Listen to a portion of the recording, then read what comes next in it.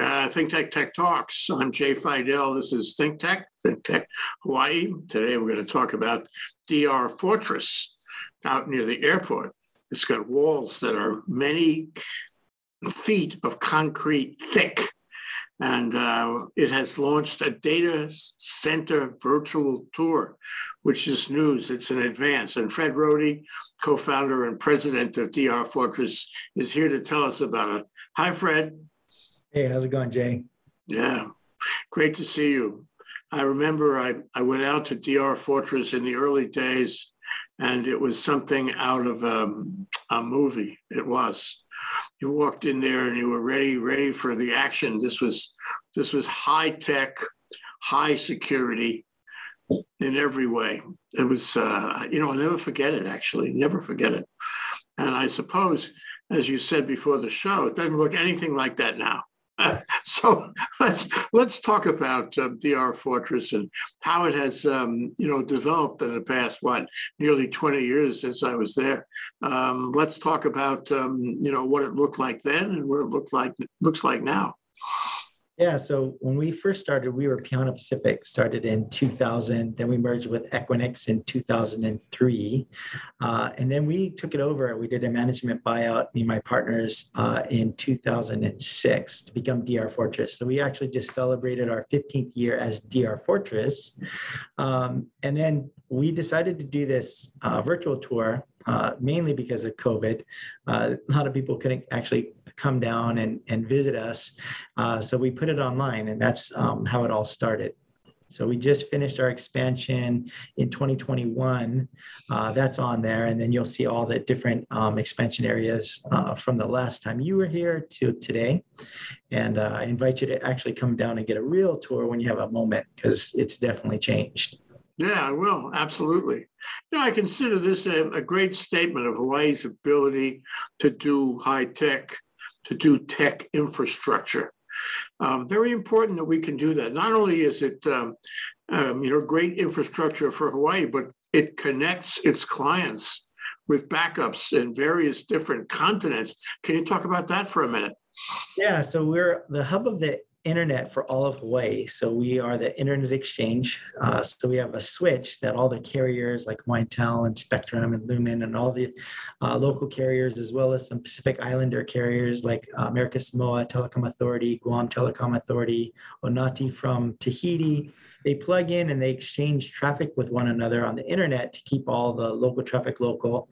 And because we have that hub, we also get the content players like the Googles and Facebooks of the world jumping on that as well. So, they put a caching node inside our data center, plug in, and instead of getting like your iOS update from, Cupertino in California, you actually get it from like an Akamai server in our data center, and it makes the internet fast. So you're not having to go to the mainland and back every single time.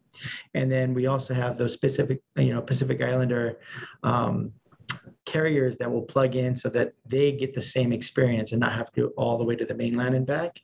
And then we do have other international carriers that will bring customers in for DR. Sometimes they're bringing in for, Earth station activity for satellites. Sometimes they're bringing in for the telescopes on the Big Island.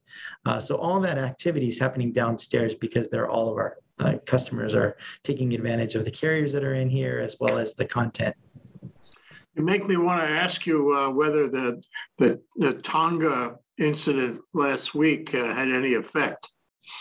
Yeah, so we actually got a bunch of emails. I don't know how they were emailing us, but they were trying to do DR. So they were trying to get up and running. So I have the sales team working with them, as well as some other carriers trying to bring them in. But they cut 2 different cables. So I think most of their stuff's going over satellite right now. So those guys are going to be hurting for a while, because it's going to take a while to get a ship there, and then they got to go find it where it got cut for 2 different cable systems. Yeah, we hear so much about cables, and not that it's relevant, but there was news about the Russians cutting cables off Ireland and off Scandinavia. It's so interesting how important cables are. You don't realize it until you lose one. Yeah. Yeah, there's more coming, but yeah, that's why, you're trying to lower the probabilities and have multiple cables coming in and out. But with, that, act of God, they couldn't do anything about it because they actually did have two separate cable systems get cut. But if you have to, you can go satellite. It's more expensive, but it's still doable. I know we have satellite functionality. We're out in Waianae, is it? Yeah, so there's several. There's one out in, it's like Waianae area, but I think it's all the way up in Keawaula area. There's also one in like Shark Cove up that kapolei. I forget what it's called, Pupukea. And if you go all the way around to the Kapolei area, where there's a Hawaii Pacific teleport and a bunch of different Earth stations over by the water park. And then I think there's also some in Wahiawa. So there's different Earth stations depending on where it is. We have one satellite provider called OneWeb. Their Earth station is actually on the Big Island, and then they host all of their equipment here. It's so interesting, you think a satellite dish would point up into the heavens, but when you go and look, it doesn't point to the heavens at all. It points to the horizon. It points to satellites that are very far away, low to the horizon. Am I right? It depends on what it is, but yes, you're correct. There are some that point straight up depending on where the satellite is located, and some of them are actually pointed towards Asia. Because those satellites sit kind of in the middle between Asia and us. You can only leave the planet once, right? So leave the planet and it comes down and then it hits fiber because if you leave twice, the latency is so high, usually the applications will break. Yeah, but it's comforting somehow to know that even if the cable goes bad somehow, we have alternatives like the satellites. More expensive, more difficult, but we have them. Yeah. So if I want to be your customer, I can bring my server. This is my recollection from back when. I can say, Fred, hi, I'm at your front door, which is probably 8 feet thick also. And I have my server. I want to put my server in your facility, or you can provide me with a server. How does that work? Yeah, so several different ways. Again, you can just buy space and power from us, and this would become your data center. A lot of the banks and hospitals do that, and they set themselves up. They buy from multiple carriers in here. They have choice of different networks, like over a dozen of them they can choose. So the price is cheap. If you don't have your own server, you want to go cloud. We do have cloud providers in here. We have a whole cloud marketplace that can do just a virtual server for less than $100 a month, and you can come in virtually, and you're just buying at that point, RAM and CPU and storage on demand, and you can get as mix and match of whatever you want for that. And then they have multiple network providers that go up, and then they just charge you based on usage. You must over the years have seen an enormous increase in the relative use of the cloud model. So much that I do already is I don't probably have 4 or 5 clouds, and I'm just an ordinary guy. You must see that also, eh? Yeah. So the customers, depending on what they're doing, a lot of them are headed towards hybrid. So they have some stuff they just can't put in the cloud, and other things that, hey, this application only exists in the cloud. And so usually it's a hybrid of both, and it depends on what you're doing. Right. So a lot of times, we're using software as a service on our phones, like Salesforce or, different applications, social media and whatnot. That all sits in like the cloud. But there's a lot of applications locally for your business that just don't work. Like if it's too far away, your point of sale system, like comes to a crawl and the line starts backing up. So they want it local. So a lot of times what they're doing is they're just sticking it in their office. But we have cloud providers that actually have dropped in our data center. So you don't actually have to keep it inside your store or in your office. You can actually use their platform and it stays on island, and it makes it extremely fast, and your applications will work. And you do also service people who want backup. So I can have it anywhere I want, but I'm sending to you, and I'm using you as backup, and then you in turn have backup elsewhere. Can you talk about that? Yeah, so we have several different cloud providers that have multiple locations. So we have one called Cloud Sigma. They're throughout the US and Europe. And so you can pick a server wherever they're at. We have another one called Stellar. They're in like 4 locations throughout the US. And so you can choose a server here and then choose your backup in Chicago or Arizona or wherever else they have their locations. You actually just pick a drop down, select where you want that content to sit. And again, you can do primary or you can do backup. And then we have some customers that actually do active. So it doesn't matter which one is on, you're going to go to the closest one that's up. Cool. So, ThinkTech has like 70 software pieces and subscriptions that it relies on to do its thing. So I think about software a lot. But you must think about software more than me, because you have to stay current on all. It's not just a matter of presenting somebody with a box and a cable. No. You have to know about all this, don't you? Yeah, I try to stay up on it. We have a lot of partners that they stay up on what's happening in terms of what the customers are using, who they need to get connected to, and so I'm in a lot of those meetings. So I get to, through osmosis, trickle that information in, like what people are doing, what's hot in the market. The latest thing is bare metal. So we're going back to what used to be, your virtual private servers. They can now do that like cloud. So instead of just buying, the RAM, the CPU, and hard drive space on a platform that's cloud, they can do physical servers that way. So you can have something provisioned within like minutes, and it's specifically your own server. Based on how much RAM and storage you want, you click on it, and then it's a physical box that you actually have access to. So you can even run your own VMware platform and build your own cloud off that bare metal. So all of those new technologies, usually we're kept abreast by our partners and our customers. Yeah. Well, your comment reminds me of the fact that people use virtual private networks a lot more now than they used to. And you sit at what amounts to a dumb terminal. They haven't used that term in a while, but it's a dumb terminal, doesn't do much, but it connects virtually with anything, anywhere, and you're operating some other computer. Do you see that happening? Is it happening more? Yeah, so it's always that, goes away from you and then back to you. So that whole, cycle happens where we don't want anything on site. We want to, put everything in the cloud. We want everybody to have like virtual desktops so that, if you lose your laptop, doesn't matter. The content actually wasn't there, it's on the server. Now it's like going back to where, I kind of want more power on my laptop. I want it available offline so I can be on an airplane. So you're pushing it a little bit closer to the edge, but you're still leveraging the cloud so that, you have the best of both worlds. So it just depends on, what your company and what cycle they're in. But yeah, it no longer is dumb terminals. It's usually you're using something powerful.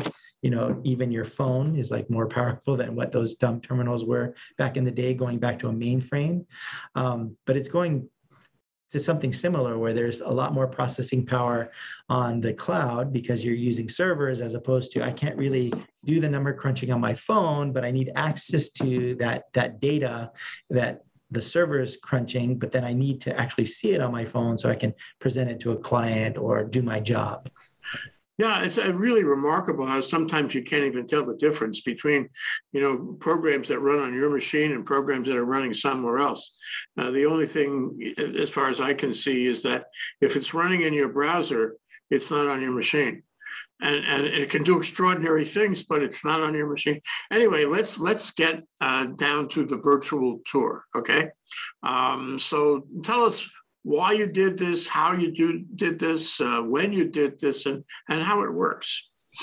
Yeah, so we did this during, we got acquired 90% of our company is actually owned by an infrastructure fund called GI Partners. They're out of the mainland. There's over a $30 billion fund, created a couple $1 billion sub fund, and we were their first investment. And one of the board members said, hey, because of COVID, why don't you guys do a virtual tour since nobody can leave their house, but they want to see your data center. And so we worked with a company that actually does it, and they sent the guy that does all the photos for Google in Hawaii.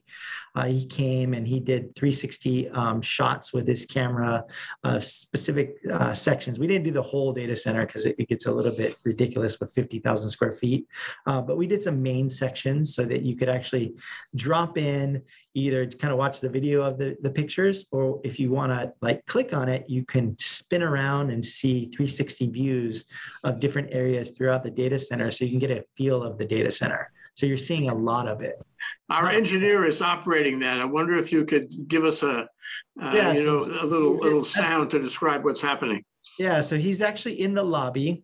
And so our customers can actually scan their eyes, come into the lobby, but if they want to go through a second door, there's a dual authentication process. So they check in with security, they relinquish their ID, they'll get a card, and then they scan their eyes plus a card to get through the second door. And then you can actually click, I think, through the door and go to the next area. So maybe we don't have appropriate permissions. Eh? Oh, here we go. He's going back out now, so that's outside. Okay. And then here's another area of the data center. You can actually spin that around and look down the rows and whatnot. That's hot oil containment system. So we're not mixing the hot and the cold, but you can see how big the data center is. And this is just one section. So we have, I think, like 5 sections now that look like this. And it's different technology depending on what the year was that we did it. So that when you come down, I'll show you everything. But on this virtual tour, we just picked certain segments so that customers can actually see, like, how big it is and, what the technology is for the cabinets that we're using, hot oil containment, the cable trays and power. So can you go to another segment? Well, it's just another view of the same area. That's the part of the telco room. Over here is a kiosk that they can borrow so they can do their dead on arrival testing of their equipment. They can, we have a lot of customers that are from different countries. They just need a place to hang out. We can even run cables to that room so they can actually work from there and be connected to their cabinet if they want to. And then we have a few other rooms like that upstairs on the 3rd floor. See if you have 3 floors in all. Yeah, so there's 3 different floors. There's 2 floors of actual data center space. This is another segment. We just finished this. This actually looks different now because we had a large 5G provider come in, and we built them a whole section, and they have their own cabinets. Their cabinets are huge. They're like 8 feet tall. Normally we use 7 feet tall cabinets. Those are 8 feet tall. And normally ours are like 2 feet wide. Theirs are like 3 feet wide. And they're like 48 inches deep. They're just the giant beasts that we actually had to bring in. But this is the newest area that we did, and we could go up to like 18 kW per rack in this design. But yeah, we did a really cool floor design. Rosa picked that out. That's our CFO, my other co-founder. And then for our subroof, we painted it white just to brighten up the place. But like this was in the middle of our build, so everything's not in yet. Hot oil containment wasn't in yet, but now there's like a bunch of like customers in this area. So it was good that we got to take a photo before we finish. Yeah. I don't see a lot of wires here. So is the where are the wires? Are they the floor, the ceiling? Where are they? Yeah, so they're in trays. And so this is actually the UPS room. So we just, this is a new lithium ion UPS system. It's a 1.25 megawatt A and B system. So we brought that in. It's for, it's what cleans all the power to the customers. And then if we were to lose power, it'll hold the power for the customers for like 45 minutes. After like 13 seconds, the generators turn on, synchronize, and refeed the facility. But we have it just in case something happens, has a longer ride through. So this is different than an ordinary living space. And, and I think we should tell people exactly how different it is and what kind of systems you have to keep it clean and resilient. Yeah, so if you were at your house and you like turn on the AC, sometimes you see the lights flicker. Like servers do not like that. And so a server is a computer that doesn't have a keyboard, monitor, and mouse. It's just the processing unit, and you can fit a bunch of them in those cabinets that you saw. And then when you are on your web browser and you're looking at Google, or you're looking at your whatever you're looking at, you're actually looking at that content that's sitting on a server inside a data center like ours. So what we do is we make sure that the power is clean. So like if the AC is turning on or off, you're not getting that dirty power. So all of it's coming through that UPS, or uninterruptible power supply. And we have a huge one, like 1.25 megawatts. That's like enough to power a neighborhood. We have that just for a little 50,000 square feet location. So like we have 1 million square feet of this park, and our little area is like the same amount of power that they use for like the park. So it's a lot different. And then you got to make sure that if we do lose power, that UPS will only last for 45 minutes. So you need a generator to actually refeed it to keep it up and running. So we have switch gear that actually controls if we're getting power from the generator or the utility, and it's automated. So we don't have to be here to actually turn them on. It automatically turns on if it loses power, and it'll refeed the facility in less than 13 seconds. Wow. So yeah, that's what the customers are paying for. They're paying for the security, right? Because we have banks and hospitals and whatnot that you don't want somebody to walk away with your server. And then you're also paying for the cold area that we're trying to keep it nice and cold, because servers, if you left your phone inside your car, it would heat up and it would shut itself off to prevent the CPU from melting. The servers are the same way. It needs to be at a certain temperature. So it's pretty cold in the data center. You wouldn't want that at your house, but not too cold, because you don't want condensation to happen inside the area. And there's a specific humidity levels that we try to keep it at. We follow all the ASHRAE standards and whatnot. And then you have all of the carriers sitting inside the data center so that you can plug into whatever carrier you want. And that saves them a ton of money, right? You normally can only get like Spectrum or Wintel at your house, or use your phone for your 5G and whatnot. Here we have all those guys sitting next to you, and you would physically plug into them. So we have one piece of equipment.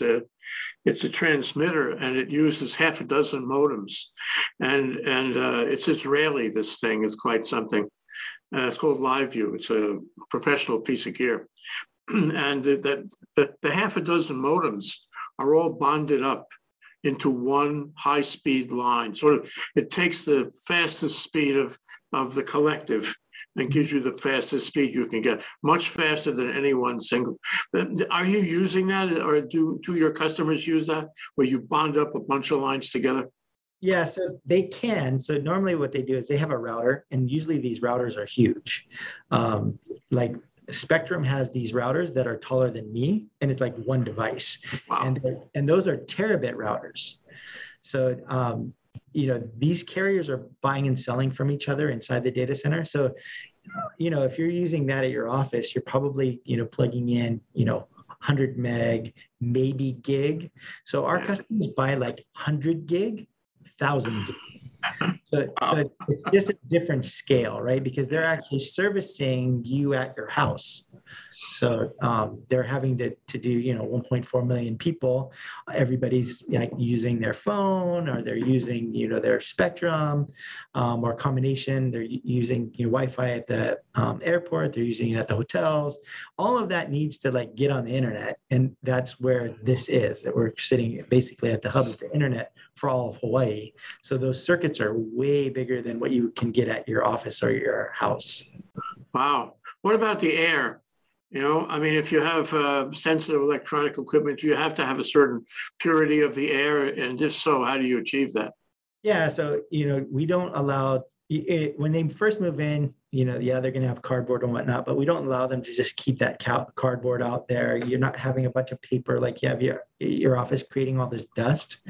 But we have filtration systems that are actually hitting the computer room ACs, and it's filtering out the dust. And then we have regular cleanings of the data center, because you don't want dust going inside and clogging up. Like if you've ever seen your computer in the back, there's a bunch of dust on that fan. Like it's not good for your computer. And if you want that to not accumulate, so we have really clean air. We have customers that need specific temperatures. So we're at 71 degrees plus or minus 3 degrees. That's kind of what we're trying to keep the data center at. And then we have specific humidity levels that we're trying to stay within as well, because you don't want condensation to happen, or you don't want it too dry, right? Because if you walk up and you are statically charged and you touch your equipment, you can fry your gear. Yeah. So we ground out all the cabinets and make sure that the humidity is not too dry or too humid. Wow, it's a whole new world, isn't it? And the cabinets are all locked. In other words, if I'm company A, I don't want company B getting into my cabinet because it could wreck my whole business that way. So each one is locked, and company A is the only one with access. Is that the way it works? I mean, what's the way you separate it for security?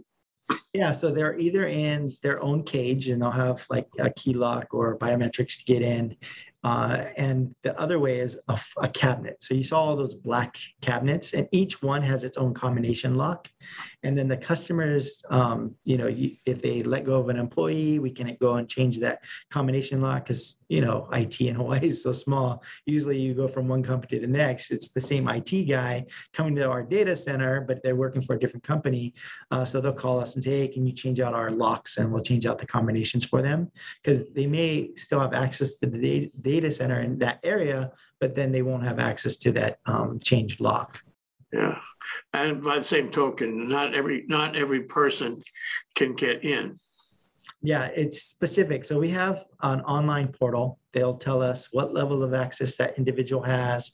Can they bring in equipment? Can they bring in visitors? Can they order services? And we just enforce it. They keep the log live. And then if they do come in, they do a digital signature. And a lot of banks and hospitals, hey, we did an audit. Who came fourth quarter? We can actually send them that log. And it has everybody's signature that actually logged in for their area. Well, this sounds really, important for Hawaii businesses, especially institutional ones who can't achieve this without you and need it, all of it, all the things we've been talking about. But, it's also a statement, as I said before, of the ability of our tech community to provide this kind of service. Are you the only one, or are there other data centers anywhere close to your size? Yeah, so there are other data centers. Hawaiian has one. There's another one out by the water park, and then there's one in Mililani. And then there's a bunch of data centers that companies have themselves inside their offices and whatnot. But I think our closest competitor maybe has a couple hundred cabinets. We're like 600 cabinets and growing. So we'll do another expansion. I wanted to ask you that. I mean, this business you're talking about has got to be increasing, because people rely more and more on computers every day. We know that, and it's a center of most businesses to have computing power. Otherwise, they couldn't operate without it. And so they got to be coming to data centers like yours, on an increasing basis. And that will continue. COVID or no COVID, that will continue. Maybe COVID makes it continue faster, I think. So the question is, what do you do when they come to you in droves and, you don't have enough space for them, or you don't have enough space for the collective of them, going forward? You got a plan, of course, but what's the plan? A fourth story? You have more land? Does this equipment get smaller as we go forward? The answer is yes to all of that. So the equipment is getting smaller. You have more on your phone now than what you used to have in your laptop 10 years ago, in terms of the amount of storage you can do. But again, you just use your phone as an example. Like you don't delete any content. You're taking video, you're taking pictures, you're downloading emails and whatnot. And you just don't get rid of that content. You can imagine the scale that companies are doing that, right?